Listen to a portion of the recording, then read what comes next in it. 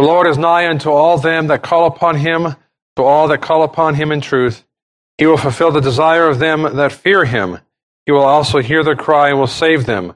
O thou that hearest prayer, unto thee shall all flesh come. Let us bow our hearts and heads in silent preparation for worship. Let us pray. As we gather this morning, God above, gather because you've called us to this public day of worship on this, your day, the Lord's day, the resurrection of Jesus Christ, our Savior. We're thankful, God, that you have saved us through Christ Jesus, that he lived and he died for us in our stead, for we deserve punishment, Lord. We deserve hell. We thank you for the goodness and love that you've shed abroad upon our hearts, for the families and the church you have given us, Lord, for the food and shelter and the many other blessings, God, that we should not take for granted. Lord, we who are your people, called according to your grace, we are sinners, yet saved by grace. And so we still acknowledge the sins that we struggle with, Lord, for not praising you when we should, complaining when we should not, for the various lust and anger and whatever other issues, Lord, we struggle with, both in thought, in word, and in deed. We confess these sins before you, God. Pray, God, that throughout the week we confess such sins and not give up, Lord, but ever always fight against them by your strength and power, we pray. We thank you for the gospel. Promise, Lord, that you are faithful and just to forgive us all unrighteous. We repent anew, and your mercies are new every morning.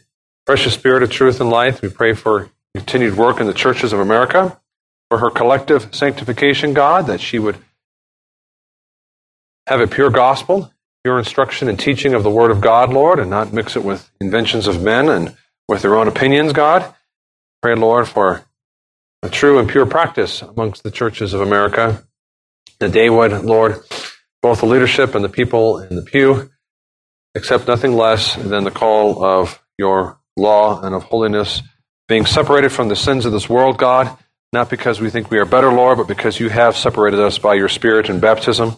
And so, God above, we pray and ask that we would persevere collectively as the churches of America, whatever churches they may be. We think of the churches of Colorado and Denver, Lord, that you would be with them and purify them, Lord, that the members therein would expect more out of their pastors if they have such low standards. We pray, Lord, that they would also grow in maturity in accordance to your word together as the people of God, and you would give them shepherds according to your heart and not according to the heart of flesh and sin and lusting and coveting. Protect them, we pray. And Lord, we ask for growth of your church, both locally and nationally. Lord God above, we pray for our health, physical health, Lord, not just the spiritual health of your church, but our own physical health here at Providence, God, for those who are struggling with various ailments, God, and sicknesses.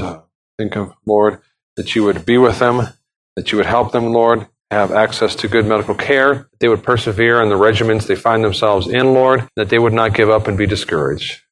We ask, God, that we would be there for them and encourage them, and as they deal with their various ailments in their body, that all of us, Lord, indeed would take seriously our call to take care of our body, for it is the temple of the Holy Spirit, and we ought to take care of it, Lord, as you instruct us in your word and as we know in our hearts, Lord, for we are bought with a price. We are not our own.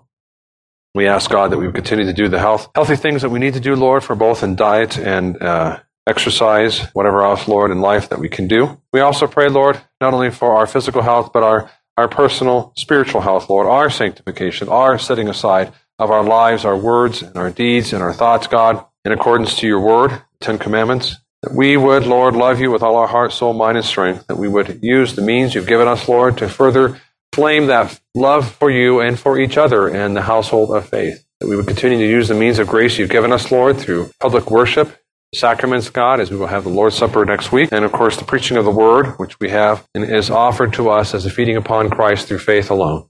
Help us, we pray, God, throughout the week to pray that family devotions, Lord, a little here, a little there, to do our duties before you, God, to know that personal growth as a Christian, maturity as a Christian is not just church attendance, Lord, although that is certainly important, but also doing our callings and vocations in life as a mother, as a father, as a son, as a daughter, as a citizen of this nation, as a member of the Church of God, Lord, as we feed our families, as we protect our families, as we take care of our children, God, we are doing work of God.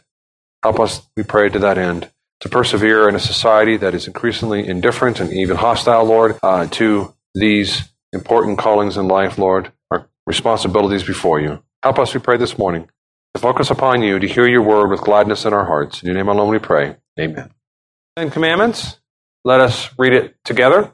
And God spoke all these words, saying, I am the Lord your God, who brought you out of the land of Egypt, out of the house of bondage. You shall have no other gods before me. You shall not make for yourself any carved image, or any likeness of anything that is in heaven above, or that is in the earth beneath, or that is in the water under the earth. You shall not bow down to them, nor serve them. For I, the Lord your God, am a jealous God, visiting the iniquity of the fathers on the children to the third and fourth generations of those who hate me, but showing mercy to thousands, to those who love me and keep my commandments. You shall not take the name of the Lord your God in vain, for the Lord will not hold him guiltless who takes his name in vain. Remember the Sabbath day to keep it holy. 6 days you shall labor and do all your work, but the seventh day is the Sabbath of the Lord your God. In it you shall do no work, you, nor your son, nor your daughter, nor your male servant, nor your female servant, nor your cattle, nor your stranger who is within your gates. For in 6 days the Lord made the heavens and the earth, the sea and all that is in them, and rested the seventh day. Therefore the Lord blessed the Sabbath day and hallowed it. Honor your father and your mother, that your days may be long upon the land which the Lord your God is giving you. You shall not murder. You shall not commit adultery. You shall not steal. You shall not bear false witness against your neighbor. You shall not covet your neighbor's house. You shall not covet your neighbor's wife, nor his male servant, nor his female servant, nor his ox, nor his donkey, nor anything that is your neighbor's. Hear also the words of our Lord Jesus, how he says, You shall love the Lord your God with all your heart, with all your soul, and with all your mind. This is the first and great commandment, and the second is like it. You shall love your neighbor as yourself. On these 2 commandments hang all the law and the prophets. Let us turn to 1 Peter chapter 2. Let us listen attentively to the word of God. Therefore, laying aside all malice, all deceit, hypocrisy, envy, and all evil speaking, as newborn babes desire the pure milk of the word, that you may grow thereby, if indeed you have tasted that the Lord is gracious. Let us pray. As we dig into these beautiful words, encouraging words, God, may we indeed be encouraged and motivated, Lord, to carry on our calling as Christians, our calling of sanctification, of being set apart, of being holy, of putting off wickedness and sin, and putting on righteousness and obedience.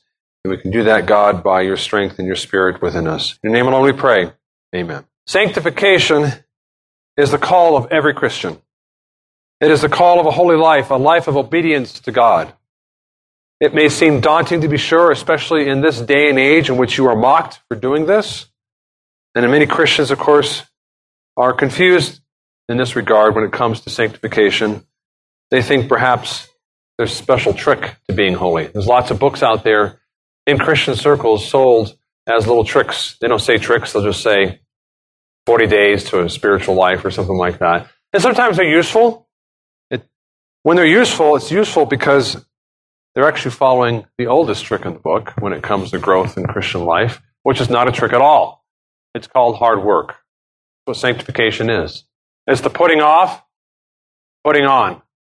Putting off of sin and putting on of righteousness. That's what we see in this text here. It is the call that all of us have as Christians, and it can be done by God's grace. Let us see how. The first major point here, and it's asymmetrical, right? It's only partly here. Therefore, laying aside all malice. Where's the putting on, Pastor? Well, it's elsewhere in the Bible. We know the Bible is a whole. It teaches a single doctrine of sin, of God, salvation.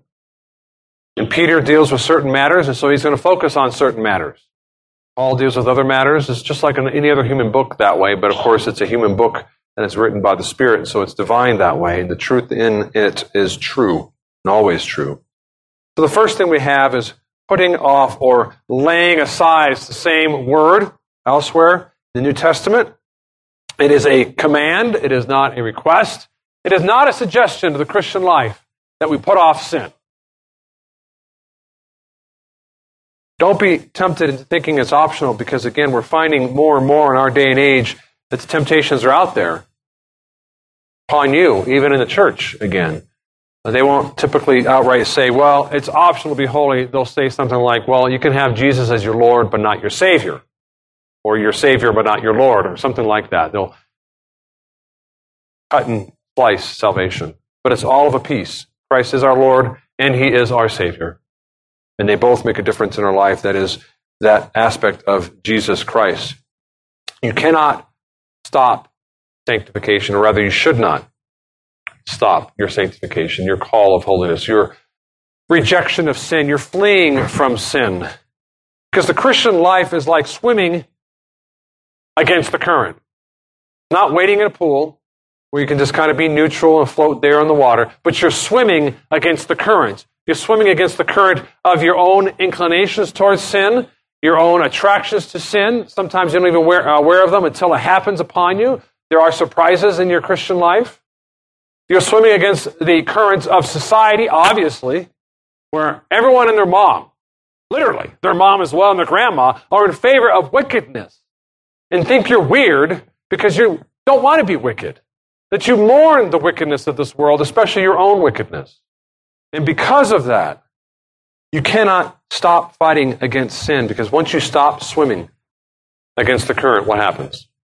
Go with the current. You get dragged under. If there's an undertow, and there is in America, there is in this world, you will be dragged down.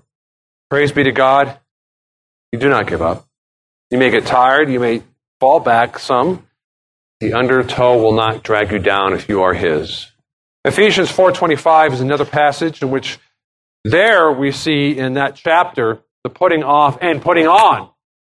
The other half that we'll have in the second point. The putting off is here, Ephesians 4:22, that you put off or lay aside concerning your former conduct, the old man which grows corrupt according to the deceitful lusts. It's a mouthful, but he's saying, stop sinning. Flee sinning. Flee temptation to sin. Flee wickedness and everything else involved in that. And he describes it as your former conduct, and I'll unpack that in a little bit. This is what you used to be. Don't go back to the old ways. Don't become a dog turns to its vomit, as he says elsewhere in Peter. Remember that? The old ways of living. Corrupt according to the deceitful lust. Therefore, putting away lying, he continues on a few verses later, let each of you speak the truth one to his neighbor. Putting away lying, there it is again. To put off, to put away, to lay aside, as if removing a garment. That's the imagery in that word. Here in 1 Peter 2, and here in Ephesians chapter 4. Your sins, in other words, are like worthless clothing, moth-ridden and filthy. You don't want to keep wearing that, do you? We've all been there. As soon as you fall in the mud, you crawl under the building to fix something, you take off all your clothes. You don't want it on you anymore. That's the imagery here. Put it away, take it off, throw it away. There's other imageries when it comes to the Christian life of fleeing sin and temptation, of fleeing wickedness, violations of God's law. It's described as a meal. We see that, of course, here in 1 Peter 2. We read, therefore, laying aside all malice and these various and sundry sins, as newborn babes desire the pure milk of the word. Desiring the pure milk of the word is the opposite. It's a way of fleeing and putting aside sins in this life. Sanctification is described as a plant. James chapter 1, verse 21. Therefore, lay aside, there's that word again, all filthiness and overflow of wickedness, and receive with meekness the implanted word. Like a race, Hebrews 12:1. Hebrews 12:1. Therefore, we also, since we are surrounded by so great a cloud of witnesses, let us lay aside, there it is again, or put off every weight and the sin that so easily ensnares us. Get that monkey off your back. Keep it off. Now that's a pleasant imagery. It's an encouraging imagery because it encourages you that it's not impossible as a Christian to grow in sanctification, to grow in obedience, but it's also, if we only take it as the only description of this call of putting off, the only verb, misleading. Because as I described last week, the clothing you're trying to take off is like second skin, isn't it? You got to tear it off. You got to peel it off. That sin in your life, those habits and ways of doing things. And that's why elsewhere, call of putting off is described as a battle. Romans 13:12. The night is far spent. The day is at hand. Therefore, let us cast off, put off, throw away works of darkness, and let us put on the armor of light. That's clearly an image of battle. Put on the right kind of armor because you're going into battle. Ephesians 6, the armor of God. And then lastly, the Christian life is described as a slaughter, a killing. Colossians 3:5. Colossians parallels Ephesians. I read Ephesians. He says, therefore, put off the old man, put off the old lusts and desires. Colossians has a lot of the similar language. And so in Colossians 3:5 we read, therefore, put to death. So we get the word mortify, mortician, mortification, death. Put to death your members which are on the earth. And he describes what he means by that. Fornication, uncleanness, passion, evil desire, covetousness, etc., etc. Another list of sins. So putting off, yes, is the imagery here and elsewhere in the Bible. And I want to remind us again that mortification is also there in the Bible, the language of death and of killing sin, because we hate sin. Here, the encouragement is, it's possible. You can take it off, like you would take off a bad, moth-ridden, dirty, filthy garment. The laying aside, then, is a possibility, according to this text and elsewhere.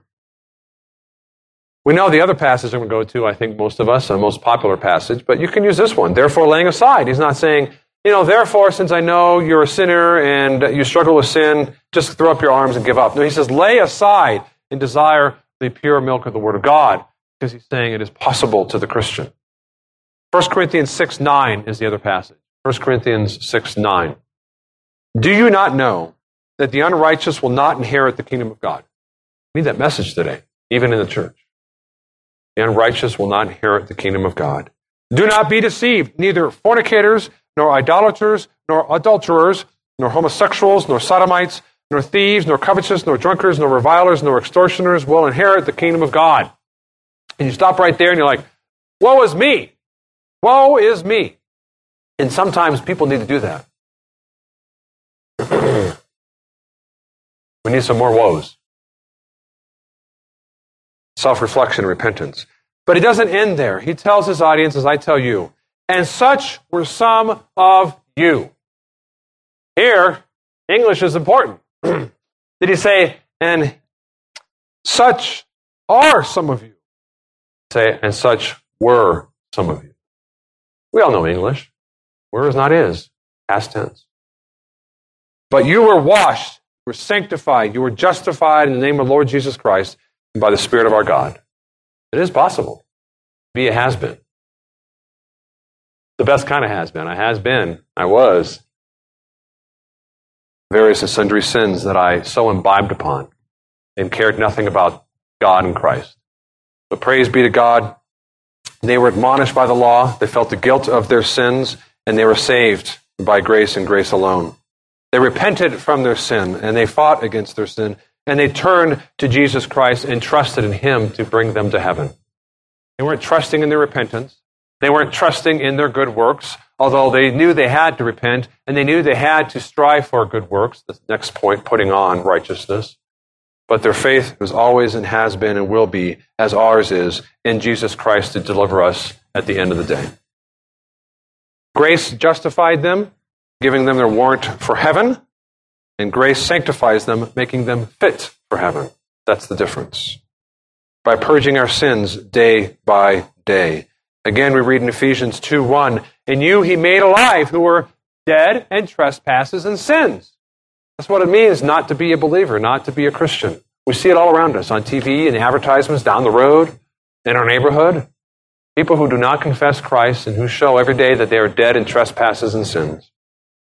In which you once walked. Here he's writing to Christians at the church of Ephesus. Again, you once walked according to the course of this world, according to the prince of the power of the air, the spirit who now works in the sons of disobedience. You were not your own, you were a slave to sin.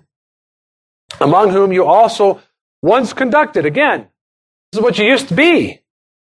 In the lust of our flesh, fulfilling the desires of the flesh and of the mind, and we're by nature children of wrath, just as the others. Telling them, this is what you used to be. And so, in reflecting upon that, he's not saying, now feel miserable for the rest of your Christian existence, but rather rejoice because God, who is rich in mercy, saved you, he says in the next verse. But God delivered you and gave you a heart responsive to his call in the Word of God. They did change. It wasn't perfect, we know, because Paul admonishes them to repent. In this letter and other letters, he says, flee sin. Peter says that as we're going through Peter here. Put these things aside, which means they're still struggling with them, but they are no longer consumed by them the way they were before when they cared not for God and his ways. Now, of course, he gives a particular list here. We are supposed to repent, particularly of particular sins. Right? That's what we're called to do, not just kind of a vague, I repent, leave me alone. Malice and evil speaking, I put these two together, right? Therefore, laying aside all malice, and at the end he says, and all evil speaking. Malice is evil or bad intent or actions. And by evil, I don't mean the worst of sins. Often in American society, I think we use the word evil and we think it's the worst of the worst. Here it just means any violations of God's 10 commandments. That's evil. To put it aside.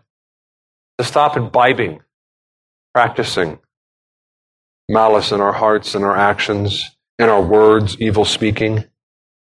Perhaps you do this by paying attention to bad examples and what it means when people live that kind of life. Negative examples are helpful in the Christian life. Don't be like that person.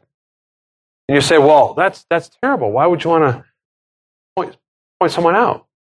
Well, if it's a repentant person, they'll say, don't be like me. That's what I used to be. Don't follow that path. I'm warning you. And if it's an unrepentant person, that's an even better example because you see the life is just snowballing towards misery.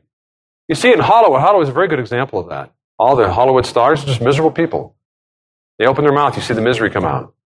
They live a life of malice, evil speaking. And one way to fight against that, to put it off. He doesn't give specifics. I'm giving you some specifics because you see elsewhere again in the Bible some specifics. And in life is run by concrete examples, by doing something. It's not like you just wake up one day and say, well, I'm just going to put off sin. You think of the patterns and habits of your life that reinforce that sin and avoid those patterns. Avoid the people, avoid the books, avoid the movies, avoid the temptation. Deceit and hypocrisy. Those two obviously go together. One a broader category than the other. Deceit and hypocrisy being a specific type of deceit. Do not treat these sins as indifference, as though it's a little thing to have a little bit of deceit. What do we call a little bit of deceit? White lies. We use the word white lies. White being, it's an okay lie, right? You're whitewashing lies. What we say, you're painting the outer side of it to make it look okay because it's so small and insignificant. But again, you know in your own life that it can add up. You get comfortable with a little bit of lie here, a little bit of lie there, and it becomes bigger and it grows. It's a common occurrence in criminals. My wife and I were watching a criminal show last night, a mystery, and they pointed out again what I've already known, that when they get comfortable with stealing, they start stealing bigger things. They start becoming more emboldened because they're getting away with it. And then if they get caught with a large theft, they may turn to murder and assault. Because they're so comfortable with the smaller sins, they get more comfortable with the medium-sized and the bigger sins. It grows. The old New York, who was the old mayor back in the 90s, I think it was, Giuliani, early 2000s, one way he squashed crime is he went after petty crimes, petty thefts. He wanted them off the streets so they'd get comfortable with a life of crime. And apparently it worked. So they stopped it. So the same thing happens in the Christian life. Put off these sins, brothers and sisters. Flee them. Envy, here of course. Envy, as a reminder again, is your zealous desire for something that is not your own. That's different than jealousy. Jealousy is something you already have. Jealous towards things that you own. Hopefully your wife, your husband. But envy is that which you don't have and shouldn't have. It's someone else's. And again, we're supposed to put it off. Teach each other to flee from envy and covetousness. And unfortunately, we have an entire political system that gushes to the rim with envy and covetousness. Never satisfied with what they have. Always wanting more. More, more. Give it to me now. The so-called conservatives do it through a crass form of capitalism, right? You can get what you want, just don't get it through the government. You can be coveting all you want, envying all you want, just do it in a free market society. What? No, it's still wrong. Put on. Lay aside and put on. Now, he doesn't use the verb here, put on, but he just says, as newborn babes, desire. And so he focuses on what is true for the Christian life. It starts from the inside and works its way out, doesn't it? You desire repentance, you desire God, you desire following Jesus, you desire His Word. So you're desiring good things. And that's the flip side of not desiring bad things. Putting off bad things. Laying them aside and rather putting on, as we read in Ephesians, which gives it more explicitly. Ephesians 4:24. I'll go back and read verse 22 again to remind you. That you put off, same verb as here, concerning your former conduct. And he comes on along here in verse 24, 2 verses later, and that you put on the new man, which was created according to God in true righteousness and holiness. That you put on. Again, putting on a garment. One's to put off, one's to put on. Put off wickedness, put on righteousness. Romans 13:12, that the night is far spent, as you recall, the day is at hand, therefore let us cast off or throw aside works of darkness and let us put on the armor of light. It's not enough to put off clothing. You put off the clothing, what happens? You're naked. You need to put something on. You cannot have it in the middle. Morality abhors a vacuum. If you flee sin and you don't replace that sin with righteousness, 7 more sins will come in. Make it worse. Not enough to stop sinning and not sin. Rather, we have to strive towards obedience by the power of God living in us. I call it God's replacement plan. Replace sin, you replace it with righteousness, with obedience. Put off sin, put on obedience. Stop lying, tell the truth. Put off hate, put on love. You already see the pattern. You know the right things. That should fill the void of the wrong things. And again, like putting on the armor of God, a life of obedience, is a possibility in the Christian life. Hebrews 6:10, for God is not unjust to forget your work and labor of love. God is not unjust, which you have shown in His name, in that you have ministered to the saints and do minister. He is saying you are ministering to the saints, not, well, you're not ministering enough. I can find your sin. I can nitpick it and find a problem with you. Do you do that with your children? I hope not. There may be a time for it, of course. If they're dealing with something very dangerous and important, like a gun, you're going to be very particular. But, your child is taking care of the house and mowing the lawn and helping you when you're sick. You praise them for it, although they do it they stumble when they do it because they're little kids. And same with God. He is our Father, and our Father looks at us differently. He won't be as particular because we are adopted. He treats us differently. God treats His people differently than He treats the world. That's part of sanctification. It's a bonus. So it is possible, brothers and sisters. God's commands to Christians are not impossibilities. It may take a long time. It may take a lifetime to maybe even make it noticeable to yourself, because sometimes we're our worst critics. But it is possible.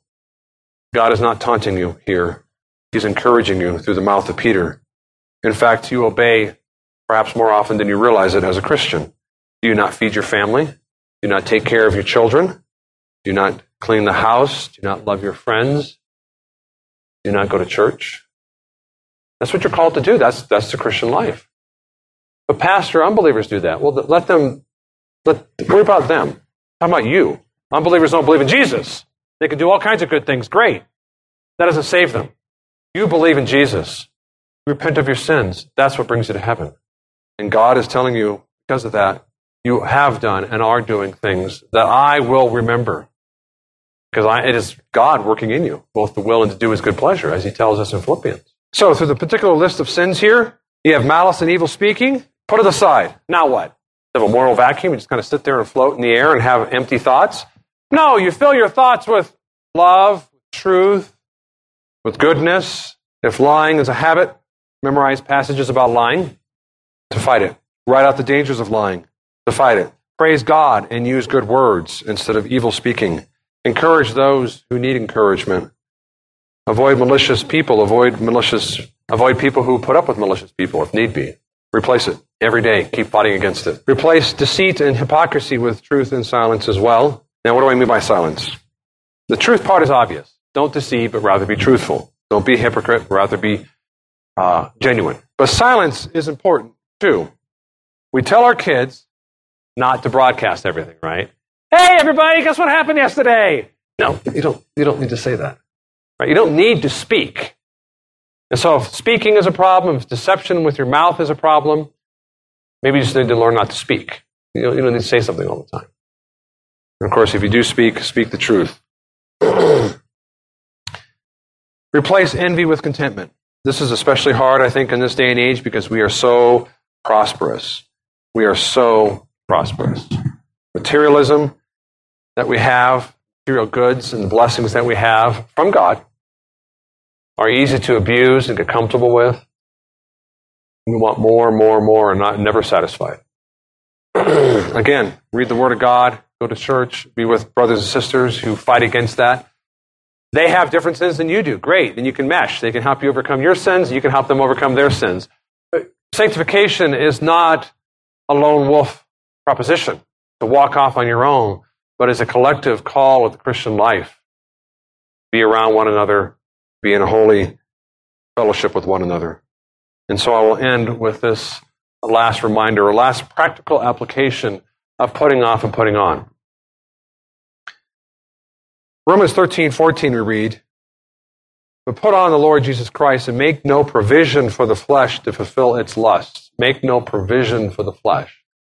What is in our life that we have, again, patterns where we drive, what we do, what we watch, what we read, that reinforces and encourages temptation towards the sins that we're struggling with. Right? That's what you do. You don't make provisions. Well, I'm never going to use it. No, it's there. It's a temptation. It's one step closer to the sin that you want to fight against. Put it away. And one big provision we perhaps forget about, we don't think about, is people we hang out with. Are they there to help you fight sin? Or are they there to help you get closer to sin? Who do you hang out with? Who are your friends? That makes a difference. If you hang out with malicious, deceitful, envious hypocrites, is that going to help you put off the flesh and the sins therein, or encourage you towards sin? Of course, it's obvious. That's why the Bible warns us again and again not to make friendship with the world. Because the world is comfortable with sin. We are not comfortable with sin. That's why we desire to be more like Jesus.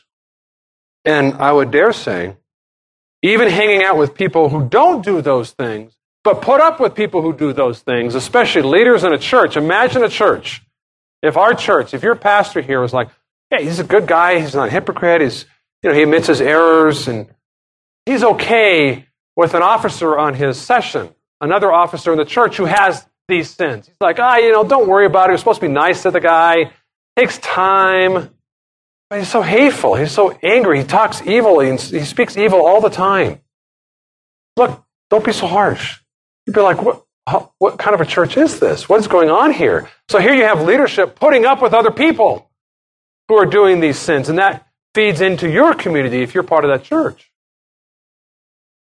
So sometimes it's not just enough to be away from people who do those sins, but be away from people who put up with people who do those sins when they can stop it.